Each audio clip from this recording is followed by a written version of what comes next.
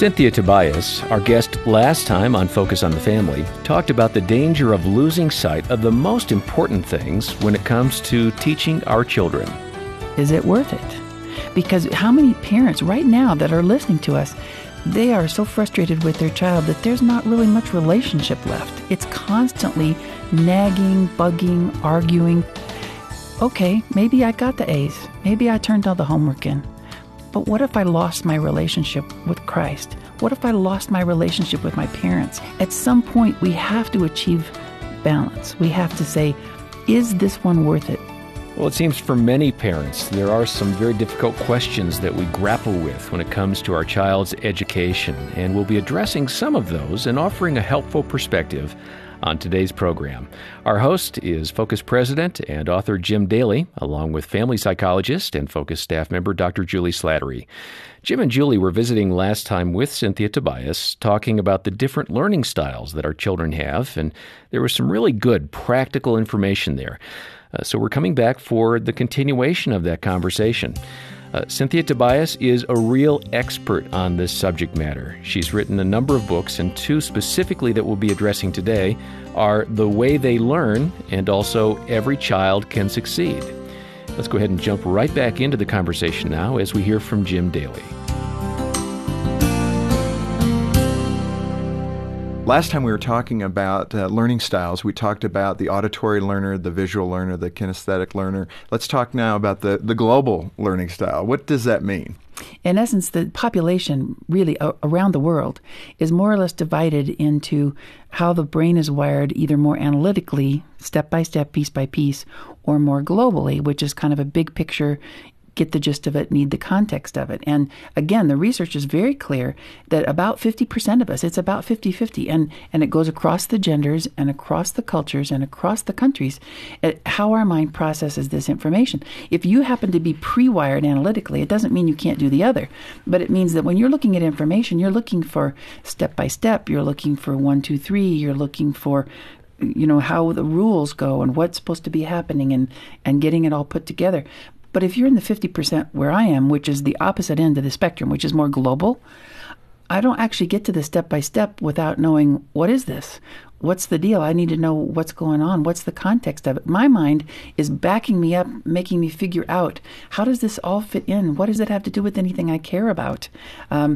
It's proven that we're equally intelligent between globals and analytics. Your children, and you're going to probably have one of each if you've got at least two, and there's no difference in intelligence, but there's a huge difference in how they perceive information. Does the thought ever occur to you, why did God design it like this? Is it to create conflict? And then we have to learn patience. I mean, isn't it fascinating? Do you ever think about that? Yeah, I wonder before the fall, I do think about that once in a while. I thought, did conflict not come in till then? Or did God know ahead of time that we'd really appreciate each other more if he knew we were different? But if you think about the differences, they're both so important for the functioning of a family, society. Absolutely. You need that detail person who just looks at exactly what needs to happen next. And then you need the big thinker who puts all those pieces together. It may sound obvious, but when you have the big picture child, is the way to help them succeed in school is to prep them to ask the big question. Do they need to have the freedom to say, I'm sorry, what are we aiming for here? How do you, practically again, how do you give them a handle? Again, we go back to awareness being half the battle. I think it's more global kids that feel dumber. Because here, the kid next to me, he remembers everything. He wrote his notes down just perfectly. I don't remember what she said because I didn't connect it to anything. And I like consensus as a global. I like working in groups. I like learning together. So as a child, if you can work with me, parents will say, my global child never wants to do homework. Sometimes it's as easy as if you just sit down and work too, not with me. It's just that I don't want anyone having more fun than I am because I'm easily distracted. So what if the whole family sits down and works on what they've got to do? Then I can focus because it's all for one for all. Now, the analytic kid, he doesn't want to do that. He wants to work by himself, leave me alone. But I want to be with other people. I want to be in the middle of things, and I want to go together with people. And so as a parent, if I can be just sensitive and I can encourage my global child, what would help you do this? Do you want me to sit in the room with you? Would you like me to talk with you about it? Now, as you describe that, I get the ideal. Okay, but the reality of it is we get home, pick up the kids from school, get through the door around 4 o'clock, get dinner started. The kids are restless. They're tired. They want a snack. Parents are restless and tired too. I just want to get the homework done. I just want to say, what do you have for homework? Sit down, do it. How do you integrate this kind of thing into the busyness of life every single day? How do you sit down with your child and say, well, would you like me to do your homework with you? And, I could probably do that maybe one day a month, but... I'm guessing you're more analytic, right? I am more analytic. I'm more global. I would have guessed that you're more global, the analytic too. parents going, look, we only have this many hours, this much time. This is when it makes the most sense for you to do homework. Sit down and get it done. But remember, the time of day is different for different people. I'm a morning person. After school is the worst time for me. Sometimes if you can just be honest with me as a parent, you know what? I don't have time to work on your homework with you or to help you figure it out. I need it done by 9 o'clock tonight. What's it going to take? Where do you need to be? Who do you need? Sometimes it's as easy as that. So if the whole evening is taken up with arguing about getting things done, where's the family time? Yeah. Where's the time when you really connect and have a relationship with them? But we're in a system where primary kids have homework. They have spelling words. They have to study for a test. They have worksheets to do. And you can tell how tired those little guys are. I don't know about you, Jim, but our youngest are the same age. Right. And when he gets home from school, that I can just tell he's done. He's wiped out. But we still have things we need to do. How do you work around that? It's very frustrating, and I think we need to change the system. But while we're waiting for the system to change, we have to work with the child.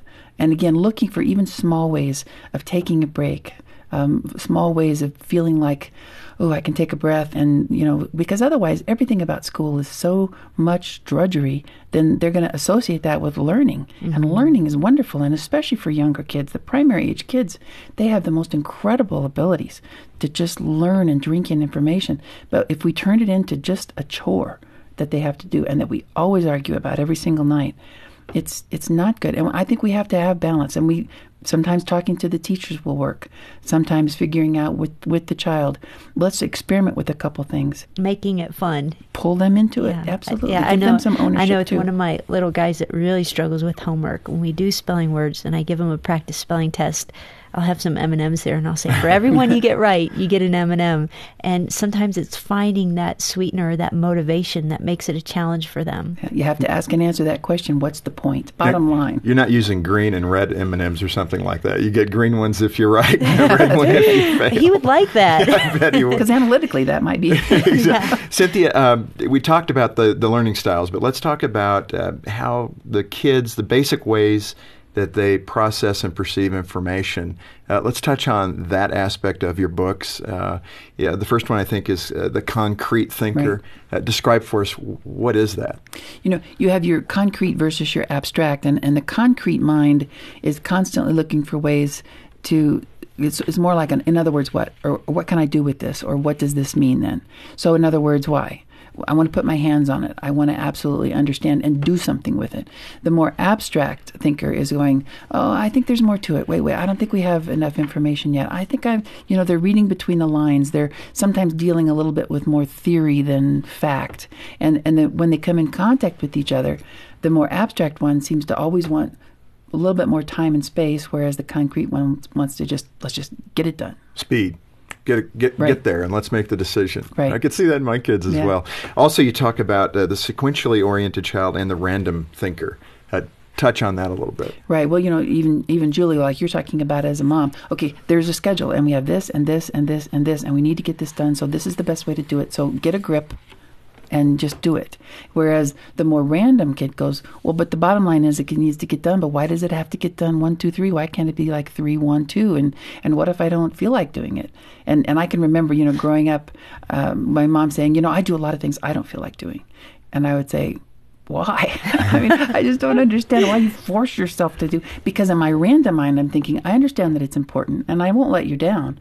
But why does it have to be exactly step by step your way or nothing? You're on the pulse of a lot of frustration for those of us parents right here, because this is something I experience, and I think there are a lot of people hearing right now what we're talking about. And they're right there too. You're living it like I am. And how do we manage that? How do we get comfortable with 3, 2, 1 as opposed to 1, 2, 3? I'm not sure you can get comfortable with it. I think it's a conscious adaptation. You can make an adjustment. But I think, again, when you go back to awareness being part of the battle, I think talking to your kids about it, saying, you realize that this is going to drive me crazy if I don't have a plan, right? You understand that? As a teacher saying, you realize that I am going to go ahead and kind of roll with this with you, but you understand what kind of mood it puts me in, right? I mean, is this where you want to be? And so you just talk about it. You own it out there. You address it. Instead of saying, why can't you be and why won't you do? You actually say, I understand this makes you miserable. I'm sorry. I wish there was another way. Tonight there isn't.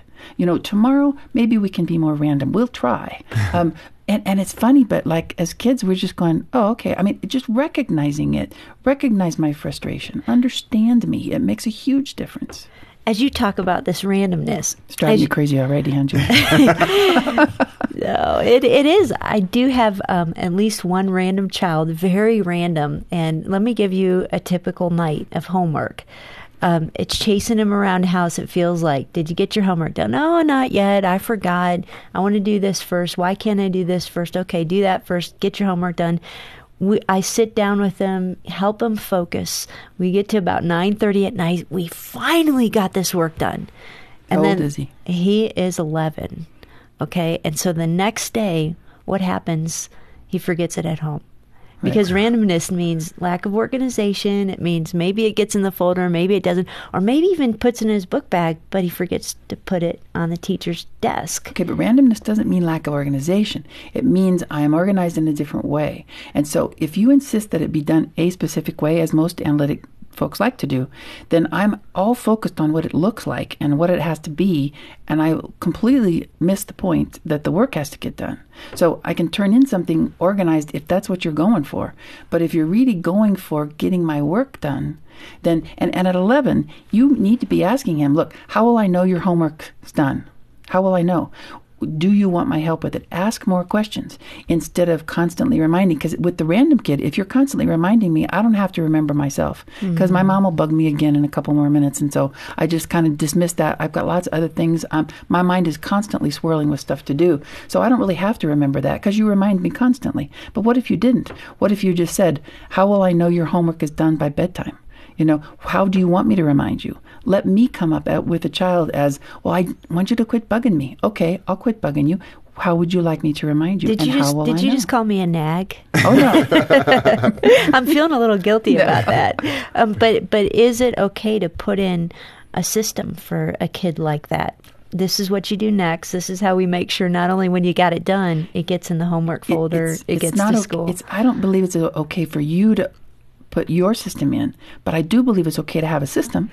Cynthia, what I'm hearing you say, and for all of us as parents, again, this is critical, is help your child carry the burden so That's you right. as a parent are not having to carry and shoulder the whole thing. Is that fair? It is fair, and it's doing them a favor, too. They need to think about this, because we're so used to, in school and everywhere else, everybody just tells you what to do, so you really don't have to think about it. And then suddenly you graduate from high school, and nobody tells you anymore what you're supposed to do. So as early as possible, we do want to shift some responsibility, and we want to help our kids focus on what are your strengths? What is it going to take for you to use that? How? Because later, as your son gets into high school especially, he's not going to have you around all the time to continually tell him what to do. He needs to figure it out as early as possible to say, if I'm going to get that done, I better do this and I better do that, so that he knows and he takes that responsibility. Well, and Julia, I appreciate the vulnerability.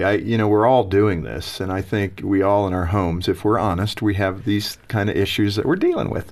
And yet at the same time, it's the don't sweat the small stuff keeps coming to my mind as we're talking with you, Cynthia. But the interesting thing is, too, here Julie's the analytic parent dealing with the random kid, right? I was the random parent dealing with my analytic son. I was driving him crazy, just like I would drive Julie crazy, because he's going, well, so what's the plan? I'm going, the plan? Well, can't we just develop the plan as we go? And he's going, no, I need a plan. Well, so it can be both ways. It can. And Cynthia, you hit on a really key thing, and this is something that I'm in the middle of doing with all three of my kids at different stages, but transferring that motivation to succeed from me to them. Mm-hmm. And you have to help them become concerned about how they're performing and are they working up to their potential.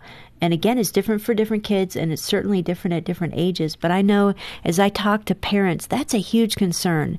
How do I get my 10-year-old, my 13-year-old, my 14-year-old to get to the point where they really care about their work and their effort? And in the end, can you do it for them? You can't. No matter how much you love your kids, no matter even as a teacher, how much I care about my students, I can't succeed for them. I can't take charge of their success. So the more I teach them how they learn, the more time I can spend with them figuring out what their strengths are and how to use them, then I'm actually graduating learners and not just students who've somehow survived the system. Because I'm sure you've seen it. I know you have too, Jim, where you see parents literally doing their kids' homework, right, so that they get the A's. You see the science fair projects that like an engineer must have put together because a second grader couldn't have. Where do you get to the point where mom and dad are no longer carrying the burden of motivation, of making sure it's done well, and to the point where you have a 17-year-old or an 18-year-old who's fully taking responsibility for their own work. Equipped. Equipped for life. And one of the working titles I want to do on my next book is Who Gets to Decide What's Normal, right? Because when you think about it, they can't all have ADD, right? I mean, it's this burgeoning industry where we just, but what if we're medicating the wrong kids? I mean, who got to decide that normal was having the structure and getting all A's and excelling in everything and sitting in your seat? Who decided that? Because we're seeing more and more. This is the 21st century. Social networks and texting and all the stuff that competes with homework anyway. I mean, we're way, way, way behind sometimes. Why aren't we looking at what really is normal? Cynthia, let's provide some oxygen for the parent who is struggling because they're trying to get the child every night to do it 1, 2, 3. Mm-hmm. Speak specifically to that parent who give them some air there to say, relax, take a deep breath. That's right. What's the goal? What are you trying to achieve? Help us work through that. Right, and maybe what you should do is right now at the end of the radio broadcast, go write on a piece of paper, big letters, what's the point? Put it on a magnet on your refrigerator and just keep asking yourself, what's the point? And how important is the homework in the end? Because sometimes, how important is the A in the end? What do you mean by what's the point? Well, you talk about, you want your son, you have to dog his steps all evening long. So by the time you end up getting the homework done, he doesn't turn it in tomorrow, he forgets it anyway. What was the point of what you did? Was there a better way? Did the homework need to get done?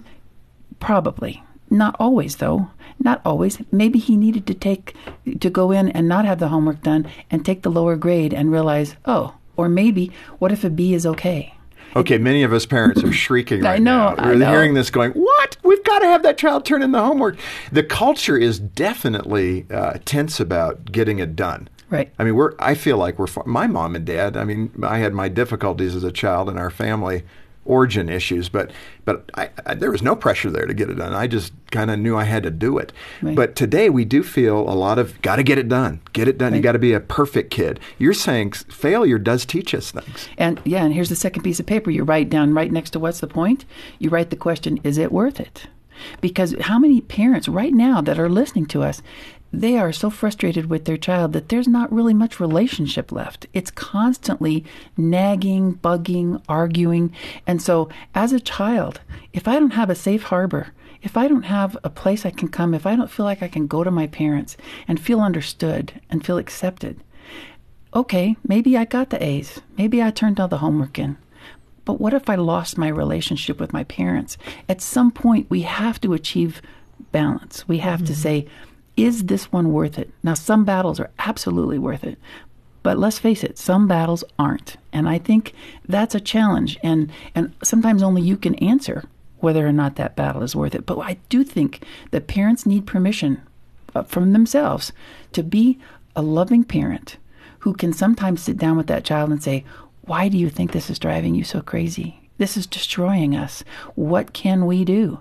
Enlist the help of your child. Be open and transparent enough to say, the bottom line is, and accountability is, but I love you, and this is tearing us apart. I need some suggestions from you. And when your child says, I don't know, then you say, would you just think about it a little? Because I'm going to ask you again tomorrow, and I'm going to keep asking you till you and I can figure it out. Cynthia, I really want to press in on this because I think out of the 2 days that we've been talking, this is the kernel of wisdom right here. The desire and the need to maintain a relationship with your child over everything else, their success and their failure, but don't lose the relationship, because that is what will connect everything else in life for them, even their relationship with God. Especially their relationship with God, because like it or not, as their parent, their relationship with me will reflect on their relationship with God and vice versa. They will interpret the authority and parenting of God in many ways based on their relationship with me. That's a heavy responsibility and a prayerful one for me as a parent to realize and to sometimes ask my kids for forgiveness. I don't want to be yelling at you. I don't want to be arguing with you all the time but I do want you to succeed. I'm going to help you try to succeed. And as you bring up that, what's the point? What it sounds like you're really asking us to do is, again, to step back and look at that big picture. It seems like we've compartmentalized academics and learning in school so much that we think of it as separate from our relationship with our children, separate from our calling as parents. But really, my calling as a parent is to be a discipler and disciple my children. And part of that discipleship is helping them learn to read and write and think and learn and to love learning.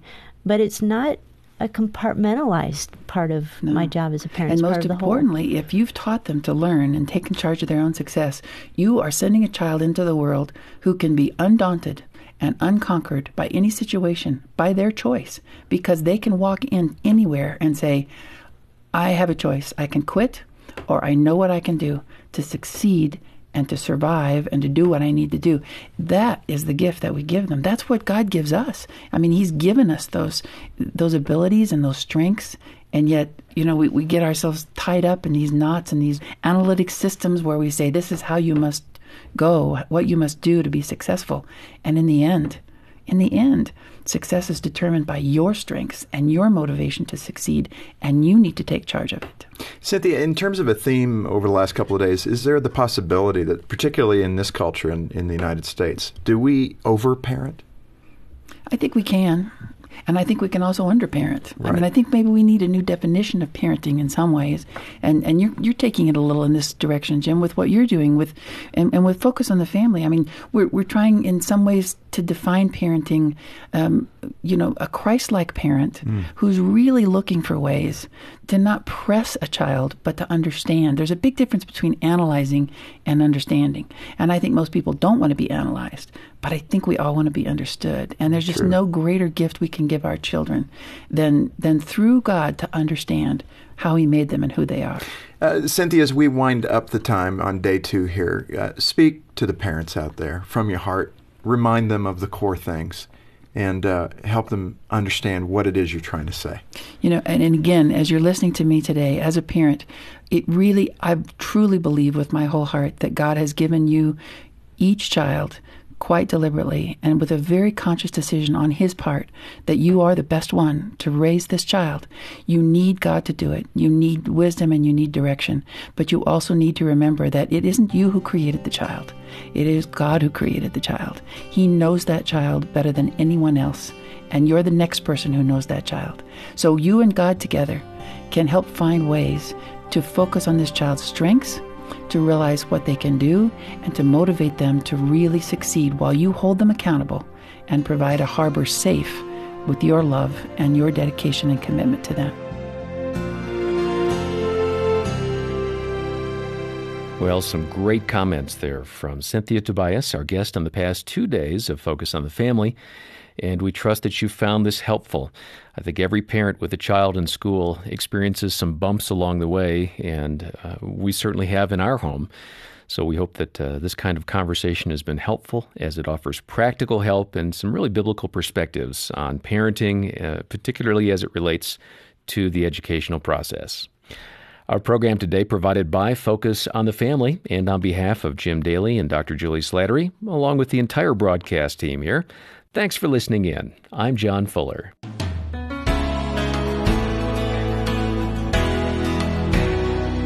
Well, this has been so good, especially as most kids head back to school this week. Cynthia has really encouraged us as parents to recognize our child's learning style and then be sensitive to their needs and their particular bent. I loved when she said that there is just no greater gift we can give our children than through God to understand how He made them and who they are. And when we get that, we can help them succeed.